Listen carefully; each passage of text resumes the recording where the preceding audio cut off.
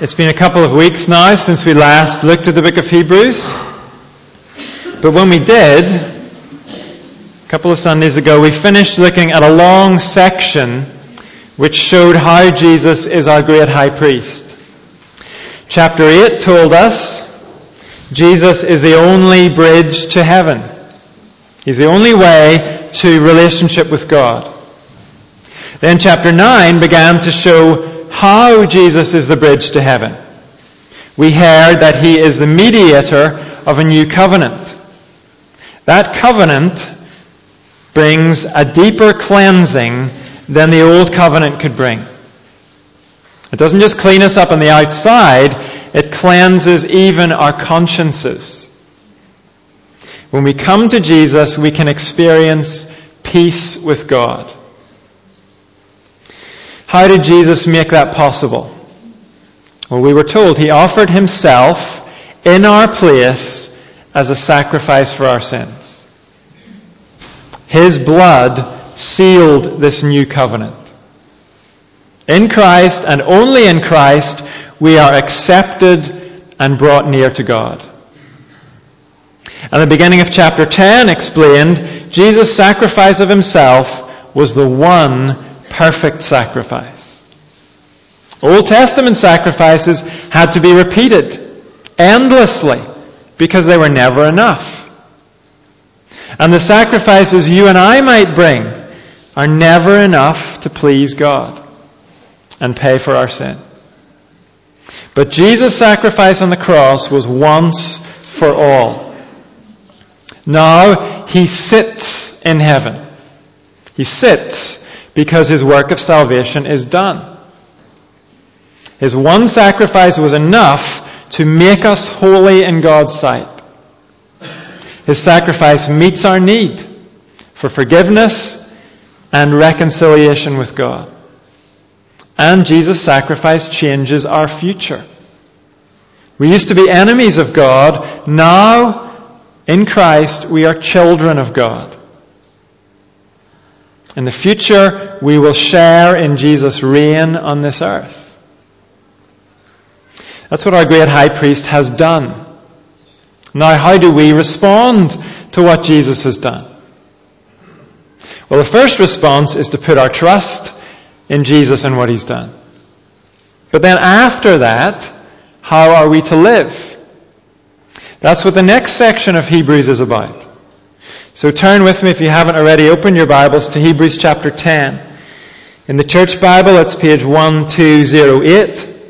And in the large print Bibles, 1872. And we're going to pick up just after where we ended last time. So we'll begin reading at verse 19 and read through to the end of chapter 10.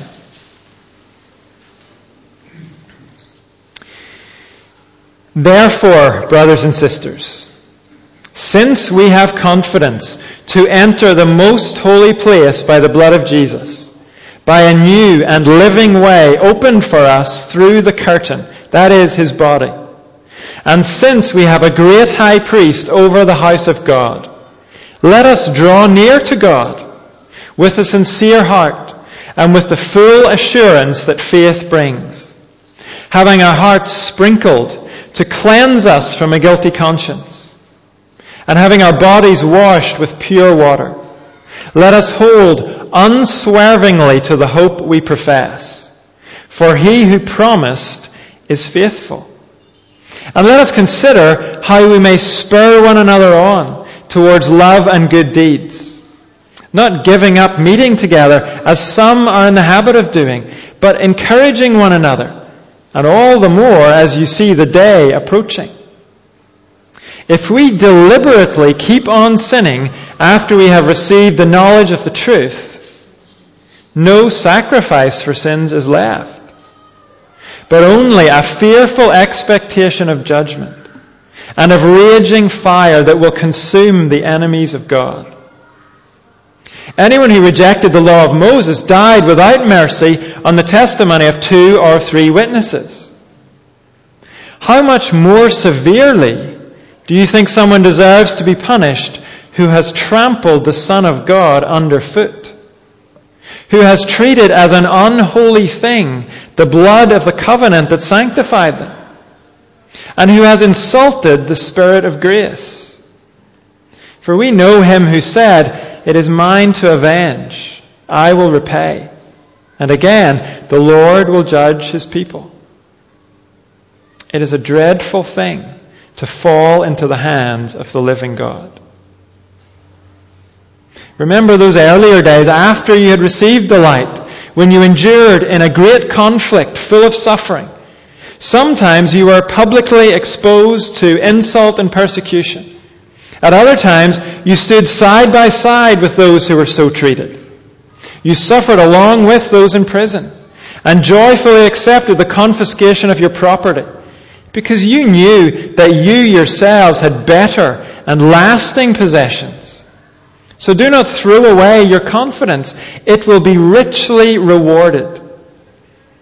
You need to persevere so that when you have done the will of God, you will receive what he has promised. For in just a little while, he who is coming will come and will not delay.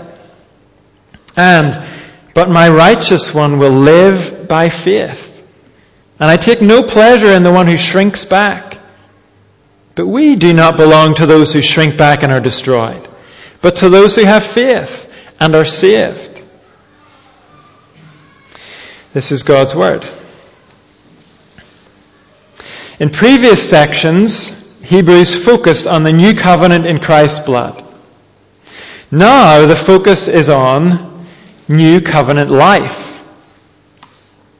Once we put our trust in this great high priest, once we've abandoned our efforts at self-salvation, once we've acknowledged his once-for-all sacrifice is our only hope for salvation, once we've embraced all of the truths we focused on over Easter, what then for us? Well, this passage gives us three answers. Live the life Jesus won for you. Think about the unthinkable alternative. And remember, perseverance is worth it. So first of all, in verses 19 to 25, live the life Jesus won for you. When we started looking at Hebrews, we learned a little bit about the men and women this letter was written to. In their place and time, it was not easy to live as a Christian. There was a cost to it. These people were marginalized in one way or another. They were seen by the wider society as a bit deluded and actually a bit dangerous. We'll see later in this passage, living as a Christian brought persecution in one way or another. This is written to Christians who are wondering if following Christ is worth it. And before the writer even mentions persecution, he says, focus instead on the privilege of being a Christian. Look at the life Jesus won for you. Verse 19, he says, therefore, brothers and sisters, since we have confidence to enter the most holy place by the blood of Jesus, by a new and living way opened for us through the curtain, that is his body, and since we have a great high priest over the house of God. In other words, look what you have in Jesus. Look what privileges became yours when you trusted in Jesus. This is a summary, really, of what the last 3 chapters have said in greater detail. Jesus' body was torn on the cross. And what his death achieved was symbolized by the tearing of the temple curtain. For generations, that thick, heavy curtain had made it really clear that there was a separation between humanity and God. The curtain barred the way into God's presence in the most holy place. That was the innermost room of the tabernacle. But the tearing of Jesus' body tore the barrier between us and God. Now we have permission and we have full authorization to come to God. Not walking into a room within the tabernacle, but in prayer we have access right to heaven's throne. And when we come, we find a welcome. There's no irritation from our Father. There's no sense that we're intruding when we come. We are welcomed there without reserve. He smiles on us as children who belong. Because in Christ, that's who we are. And beside our Father stands our brother, the priest who serves the church. That's what the house of God means here. It's not a building. It is the community of men and women bought with Christ's blood.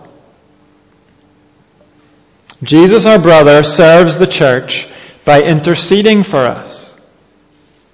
That does not mean he tries to convince his Father to put up with us or throw us a few blessings, like a few bones to keep us quiet. No, when we read in the Bible that Jesus intercedes for us, it means he asks his Father, and he always receives from his Father whatever we need.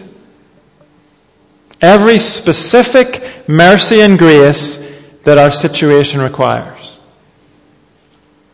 So that you and I can be sustained in our circumstances. So we can move one day closer to eternal glory. This is the life Jesus won for us. A life of access to God and favor with God. You and I, who are prodigal sons and daughters, are welcomed into the life of heaven. And so verse 22 tells us, use the access you have to God. Since all of these things are true, verse 22, let us draw near to God with a sincere heart and with the full assurance that faith brings, having our hearts sprinkled to cleanse us from a guilty conscience, and having our bodies washed with pure water. Why would we hold back from the greatest privilege in the universe? The privilege of drawing near to God. Why would we let a day go by without taking advantage of this access we have? Think for a moment of someone you really admire. Maybe it's a musician, maybe a sports personality, maybe a figure from world history. If you were given an invitation to meet that person, you'd be all over it, wouldn't you? Quivering with excitement at the opportunity. So, the writer of Hebrews says, let's be all over this invitation that we have. To draw near to God in prayer, in song, in listening to His Word. When we're Christians, we do not pray and sing and listen as neutral observers. We pray and sing and listen as God's own children. We're praying and singing to a loving Father. And when we hear His Word, it is His Word to us. Through His written Word, the Creator of the universe communicates with His children. You and I don't open our Bibles just to try and analyze an ancient document. We open our Bibles to hear our Father speaking to us in love. Speaking words of reassurance and rest and promise. And yes, sometimes correction as well. But when you and I are in Christ, this word is always a word of love to us. Even when it corrects us. It is the correction of a Father who could not love us more. A Father who loves us enough to say to us, "Not that way, daughter.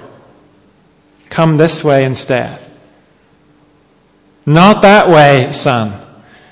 Come this way instead." Who wouldn't want that kind of wise, loving, careful correction in our lives?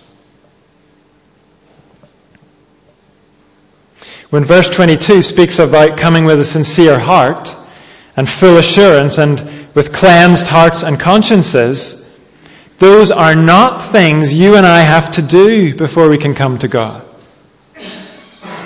They are what Jesus has already done for us. A sincere heart is one of the new covenant blessings God promised in the Old Testament. He said His law would be written on the hearts of His people. Jesus brought that about through His new covenant sacrifice. He dealt then with our heart problem, both the uncleanness of our heart and the fact that God's law used to be foreign to our hearts. We didn't love and we didn't want to do the things that God called us to do. But now He has given us sincere hearts. And the washed bodies mentioned in verse 22, that's simply the outward sign of what Jesus has done inside of us. It's almost certainly a reference to baptism.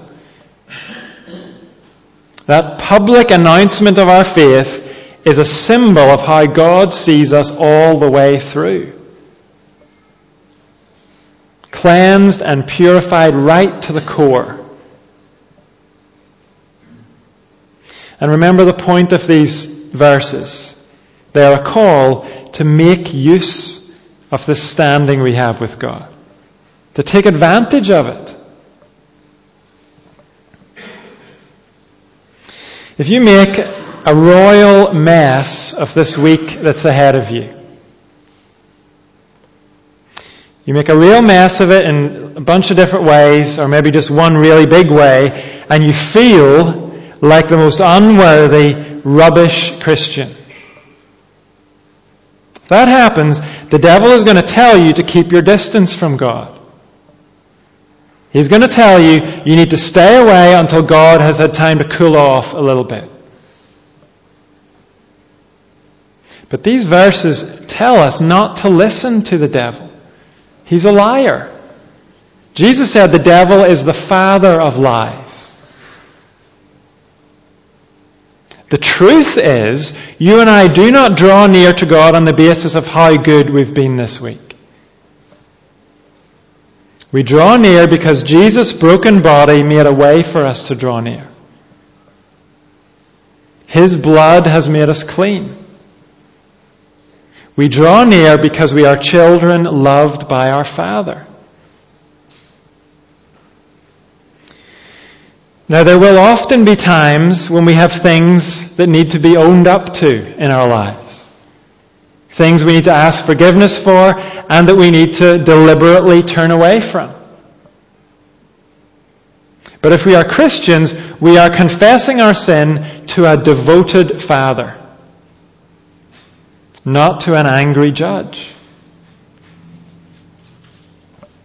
That's why verse 23 says, "Let us hold unswervingly to the hope we professed, for He who promised is faithful."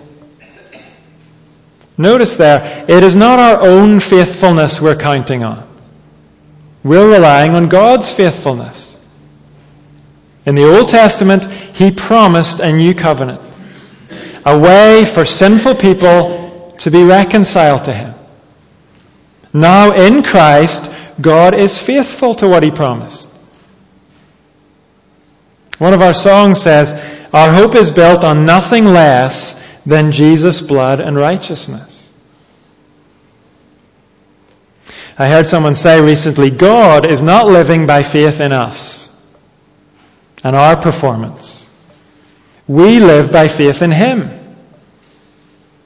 God's faithfulness is the firm and secure anchor for our souls.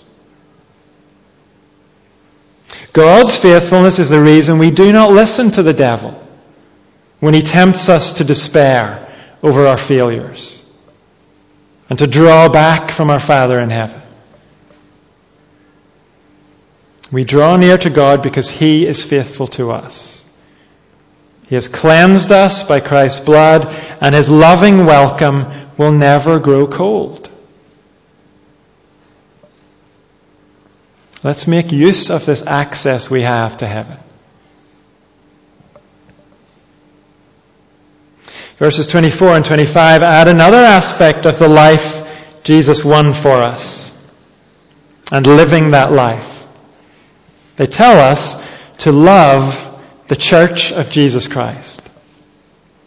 Verse 24 says, "Let us consider how we may spur one another on towards love and good deeds, not giving up meeting together as some are in the habit of doing, but encouraging one another, and all the more as you see the day approaching." These verses remind us Jesus did not die to save a bunch of individuals. Jesus died to save a people, the family of God. That is how the New Testament refers to the church. Now in Britain today, you don't need me to tell you that the church is not a powerful majority in society. To many people today, the church looks like an irrelevant thing. And that means the church today looks just as it looked when the New Testament was written. According to the Apostle Paul, when he looked at the New Testament church, not many of the people he saw in it were wise by human standards. Not many of the people in the church were influential. Not many of them were of noble birth. The church did not grow and spread because the people in the church were world beaters. The church grew and spread because God's heart was set on the church. The church was, and until Jesus comes back, the church will always be the focus of God's plans on this earth. God's Spirit does not live in the Parliament building in Brussels, or Westminster, or Holyrood, or Washington. The church is the temple of God's Holy Spirit. The church made up of people, and the church that looks so puny and behind the times. But in reality, the Bible tells us the church is ahead of the times. The church is just waiting for the rest of creation to catch up. The church is where we see the beginnings of God's new creation. Wherever the church appears locally around the world, that is where heaven is breaking into earth. And the fellowship of men and women bought and cleansed by Christ's blood. This is the community where we see the love and the power of God in action. When Jesus died on the cross, He won for you and me the privilege of belonging to His church. The privilege of loving His church. The privilege of a life in fellowship with God's people. So verse 24 says, let us consider, let us think very carefully how we can deepen and extend and put into action our love for the church. And you and I cannot do that. It's simply impossible to do without loving the people who make up the church. The New Testament never refers to a building as the church. The early Christians didn't even have buildings. They met in homes for the first few hundred years. The church is made up of living stones, people. All of us with our peculiarities and our quirks, our weaknesses, our rough edges, the chips on our shoulders. But notice the writer of Hebrews does not say, consider how you might moan about all those imperfections in the church.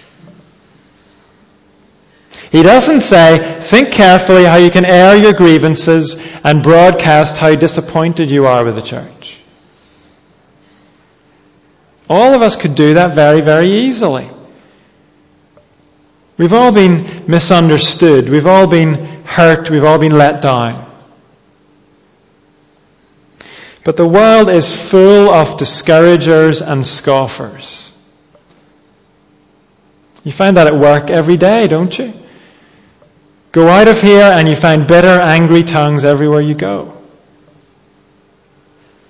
But as members of Christ's church, let's recognize the privilege we have of belonging to the church. Let's seek to spur one another on to love and good deeds. We can all see the imperfections of the church. Of course we can. But we are called to love it enough to get involved in making it what it is called to be.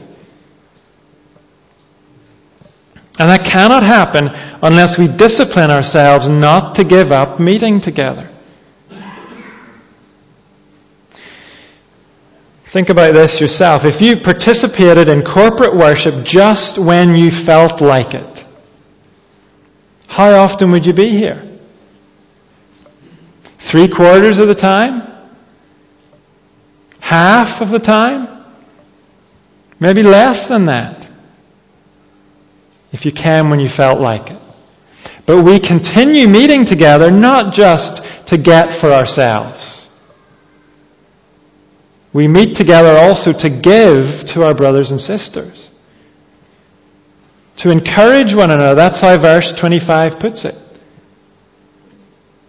And so we have to keep reminding ourselves, church is not just about me.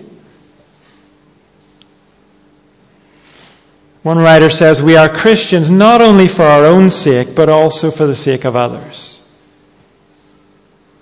Another one says, every Christian needs the encouragement of every other Christian. So yes, when we meet on Sunday or Thursdays for the prayer meeting or home groups, yes, we come to meet God together. And we come to encourage one another. To spur one another on to love and good deeds. That takes thought. It takes planning, and it takes actually participating in one another's lives beyond Sundays and Thursdays.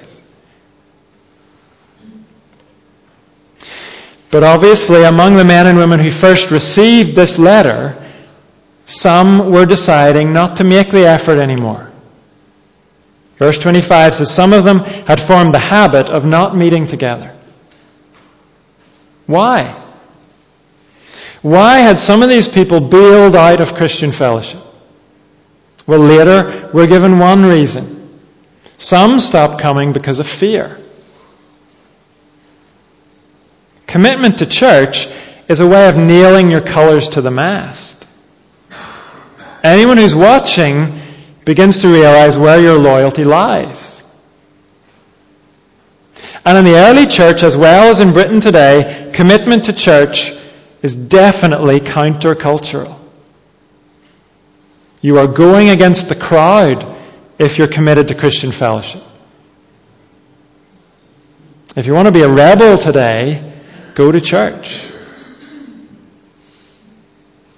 That is one reason some of these people had abandoned Christian fellowship. But commentators on this culture and time tell us there were plenty of other reasons. Main among them being just preoccupation with other things. Business, for example. And on any given week, all of us here could come up with good reasons for not meeting together.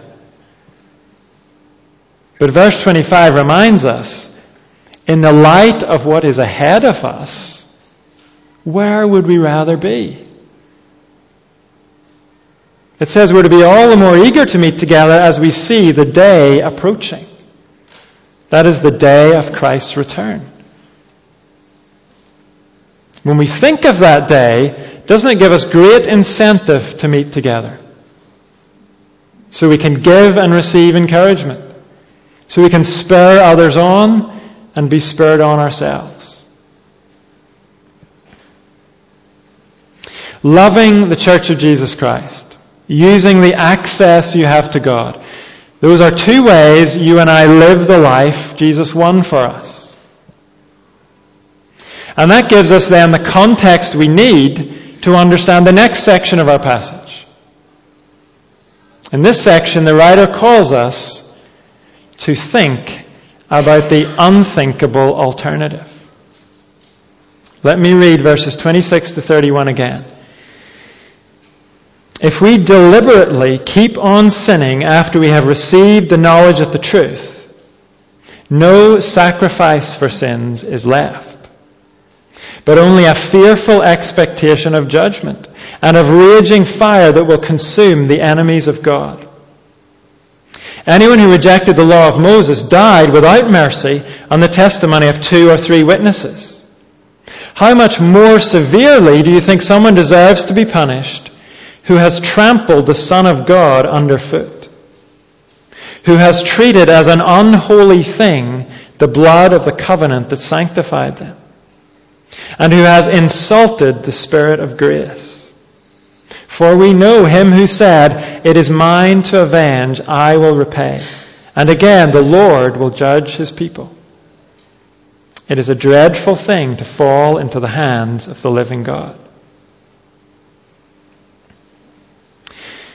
This is similar to something we read back in chapter 6.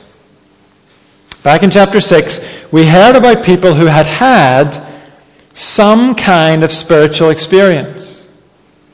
They had tasted something of God's power in the church. But time proved their experience was not genuine Christianity. How did that come to light? It was shown in the fact that they deliberately turned their back on Christianity. They renounced it and they walked away. In the end, those people took their stand with those who have contempt for the good news about Jesus.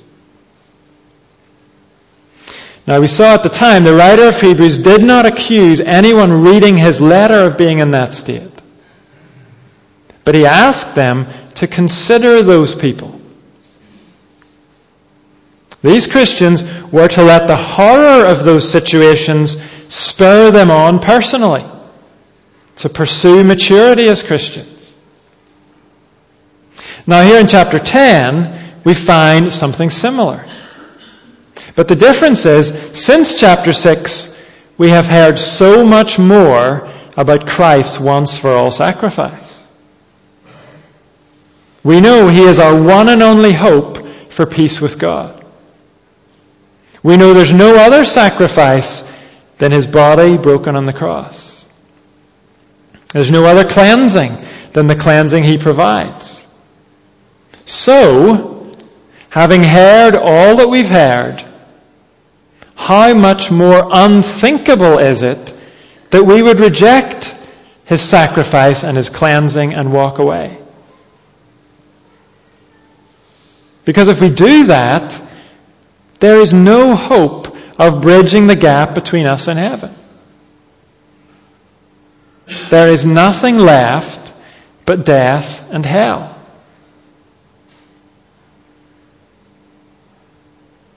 Verse 26 says, if we deliberately keep on sinning, and the key word there is deliberately. This is talking about a conscious decision. This is not the sin of someone who loves Jesus. This is not the sin of someone who loves Jesus. This is the sin of a man or woman who has heard the truth, but in contempt for the good news about Jesus and in contempt for the Father who sent him, that man or woman chooses a life outside of Christ. We've seen a few moments ago, in his Old Testament promises, God said he would give his new covenant people new hearts. hearts that love to obey. When you and I sin with a heart like that, then our sin will bring us sorrow. We will hate it and will run to God to confess it and renew our fellowship with Him. So these verses are not talking about the sin of a man or woman who has a new heart. If you love Jesus and your sin bothers you, then these verses are not talking about you. But if you know about Jesus, you know about His once-for-all sacrifice, and you deliberately refuse to trust your life and your future to Him, then allow these verses, please, to wake you up. Verse 28 says, those who rejected God's law in the Old Testament, the punishment for those people was physical death.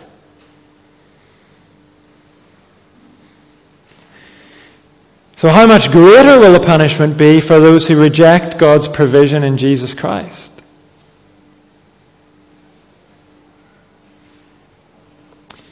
You answer the question.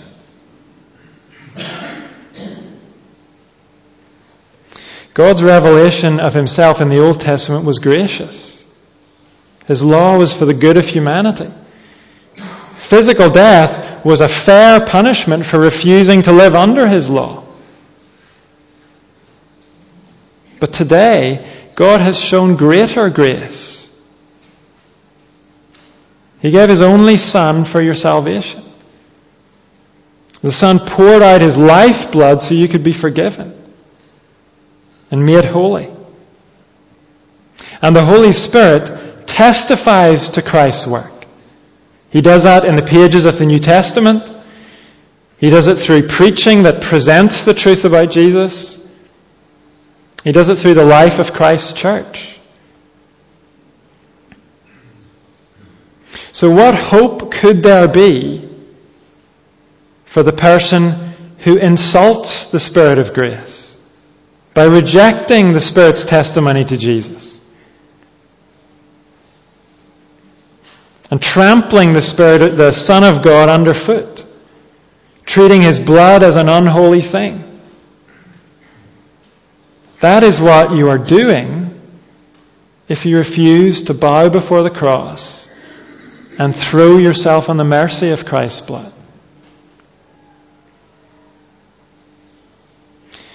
The greater the provision from God, the greater the judgment for rejecting it. That's why verse 31 says, speaking of those who reject Christ, it is a dreadful thing to fall into the hands of the living God. It's not a dreadful thing for God's people. When you and I take shelter under Christ's blood, then we have every reason to draw near to God with confidence. That's what we've been told. But if we persist in rejecting Christ's blood, then we have every reason to tremble at the thought of being near to God. Because outside of Christ, there is no hope for us. And so surely it is unthinkable we would walk away from this great salvation in Christ. The writer of Hebrews expects his readers to say with him, yes, of course that is unthinkable. We want to draw closer to God, not be among those who walk away from Him and reject Him. And so having reminded these Christians of the life Jesus won for them, having asked them to think about the unthinkable alternative to New Covenant life, now He encourages them to remember, perseverance is worth it. These Christians obviously are feeling the heat in the present. They're feeling the cost of following Jesus in terms of ridicule and marginalization, maybe even direct persecution. But in verse 32 to 34, our writer reminds these brothers and sisters, this is not a new thing. You've been through tough times before. He says they endured a great conflict full of suffering. They lost out in terms of material possessions, and they were denied justice. Some of them were thrown in prison for their faith. But he says they joyfully accepted all that. Why? Because, verse 34, you knew that you yourselves had better and lasting possessions. You realized you had peace with God. You had access to God's throne of grace. You had eternal life. Knowing you possessed those greatest things, you could joyfully accept the loss of lesser things. And so, verse 35 says, since you've been through this kind of thing before, don't go to pieces now. When you face new trials, do not throw away your confidence. It will be richly rewarded. Keep your eyes on your great high priest. He will supply what you need. Keep going with your confidence set on him. And, verse 37, in just a little while, he who is coming will come and will not delay. Our great high priest will return as the conquering king to claim his people and bring his kingdom in all of its fullness. Perseverance is the calling of every single Christian. In times of prosperity, we have to persevere. In good times, we have to persevere in remembering where our true hope lies. It is not in our prosperity. It's in Christ. It's not in our physical health. It's in Christ. And in times of adversity, then we persevere in remembering whatever we might be losing, we cannot lose the greatest things. Whoever rejects us on earth, we are welcomed with open arms in heaven. And beyond these present troubles, there is an eternal glory that far outweighs them all. If you and I find ourselves treated as outsiders in this world, that should not surprise us. Someone has said, we are out of tune with the present world because we are in tune with the future one. And so until Jesus returns, the Christian life will always be a life of endurance and faith. That's what chapter 11 is going to tell us at length. It will always be a life of endurance and faith, but not faith in ourselves. Faith in God. And so verse 38 quotes God's words from the Old Testament. My righteous one will live by faith. And I take no pleasure in the one who shrinks back.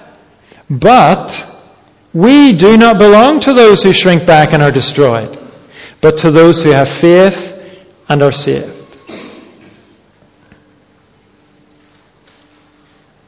So brothers and sisters in Christ, Jesus has won an amazing life for us.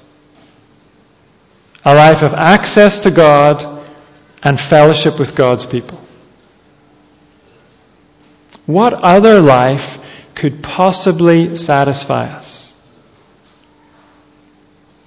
What other Savior could possibly love us like Jesus? What other prize could cause us to turn away from this life in Christ? So, let us hold unswervingly to the hope we profess. And let us consider how we may spur one another on to love and good deeds. And let's respond together with a new commitment to take our stand on God's amazing grace. And we find that grace beneath the cross of Jesus.